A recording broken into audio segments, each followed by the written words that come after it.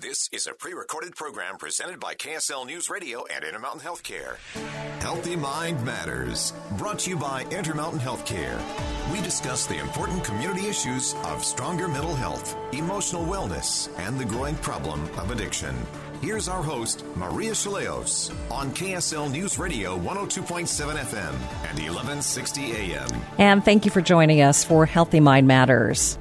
Today we are talking about Encircle and helping LGBTQ families and communities. With me is Stephanie Larson. She is the CEO of Encircle, and thank you so much for being here today. Thank you. I'm thrilled to be here and to tell you a little bit about Encircle. So start out. Tell us about Encircle. What are you all about? Encircle is an LGBTQ youth and family resource center. We have 3 homes in Utah, and we basically offer a safe space for youth to come and to do their homework, to eat out of the kitchen, to just enjoy life. We have programs, we have friendship circles, we have therapy, and we work on a lot of educational materials. So tell me how you got started. What did you find the need was for Encircle? Well, I was living in Provo. I guess this was about 5 years ago, and I was learning about Utah's high youth suicide rate. And then in learning that LGBTQ youth are 3 times more likely to take their lives than their straight peers, I started really wondering, why is this happening? What is happening in these youth's lives? And, I guess I kind of have my own story behind this, where I grew up in Orem.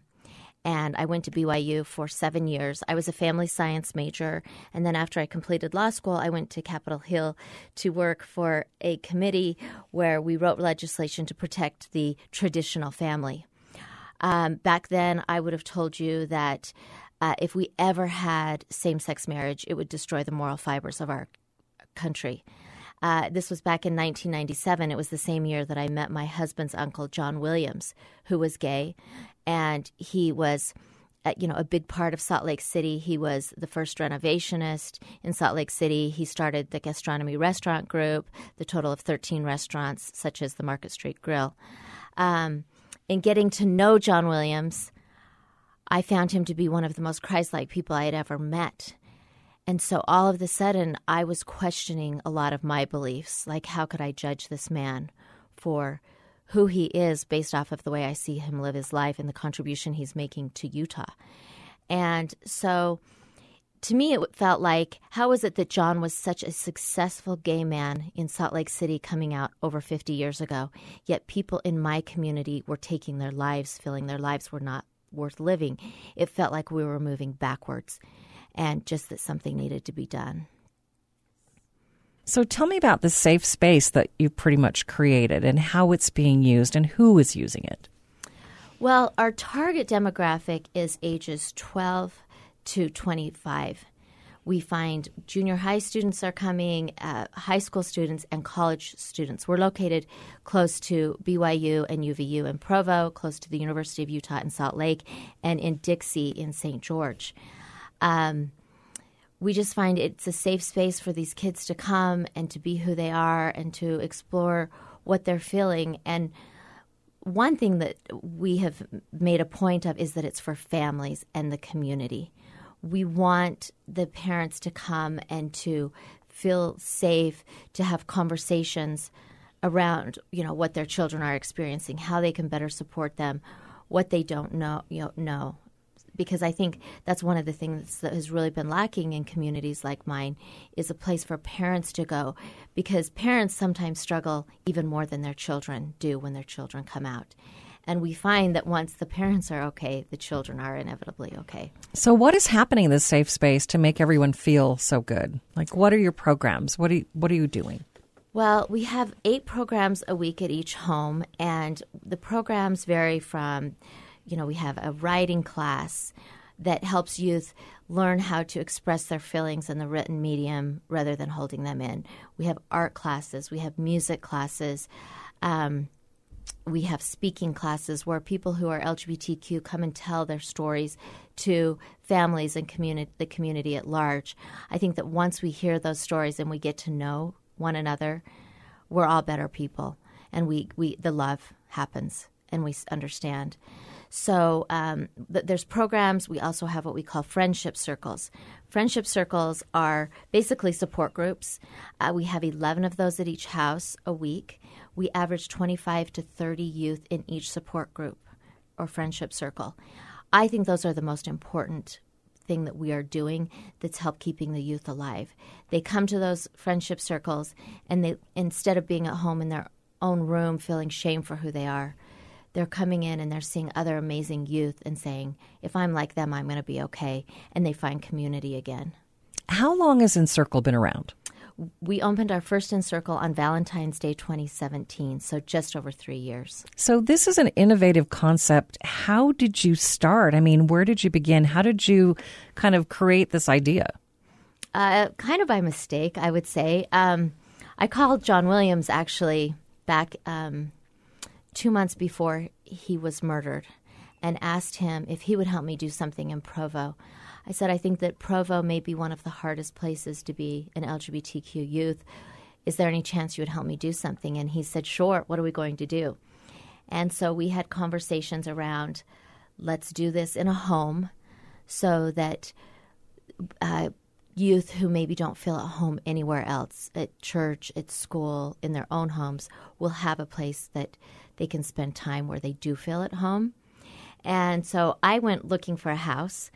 I thought, well, it should be an old house because that's what John Williams does, is he renovates old buildings. So I thought, well, I'll just start in downtown Provo, where all the old homes are. And I drove past the downtown Provo temple, which was about to be dedicated. And I thought, well, I'll just kind of circle this area.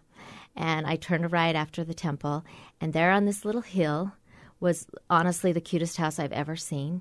It was in 1871 stick-style architecture home built by a Mormon polygamist with 2 huge available signs. So I drove up in and parked, looked through the windows, and there were rainbow stained glass windows in it. And my first thought was, this is the place. And truthfully, I called John Williams. I got him on my phone, and I started showing him, on live video, pictures of the home, and he was oohing and aahing. This house has like round shingles and the most beautiful architecture. But then I flipped the phone around and he could see the temple, and he said, no way, absolutely not. These kids will need a back door. They'll need privacy to work through this. Most of them won't be out yet. And that's when I pushed back, really not knowing what I was saying, but having this idea that in communities like mine, if you can get these kids to be okay with themselves, and if you can get their parents to be okay with who they are also, they're still not going to completely thrive unless they live in a community where they feel understood. If you live in a community that you love and you feel judged, misunderstood, then you never completely thrive, or you have to leave. And so the idea with Encircle became to bring in volunteers, to train people, to help our community understand who our LGBTQ friends and family are, and to all rally around and support them. So obviously you chose that home. Yes, we chose that home. John Williams, as I said, passed. And at first I was like, there is no way that I can do this without John. He's the gay man who understands. He has the financial backing and the business experience. But my community showed up. People who had heard about this said, we'll help. We'll come in and we'll help. And so we would post little things on Facebook like, hey, we're going to rip out the carpet and the old cabinets in the house today. And we would literally have 100 people show up over and over again on their Saturday mornings to help us renovate this little home. So it became, a community project. And since then, we have trained over 3,000 volunteers in that little house in Provo. And, and then we've trained more in Salt Lake and St. George at this point. Well, that's in such a short period of time. Yeah, it's been really great. I feel like I see the best in people every day. We need to take a break. And you're listening to Healthy Mind Matters on KSL News Radio.